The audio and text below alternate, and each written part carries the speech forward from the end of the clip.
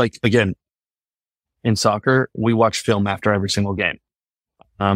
We look at, we study the other team before that we go play them, right? Like we are studying the game just as much as we're playing the game.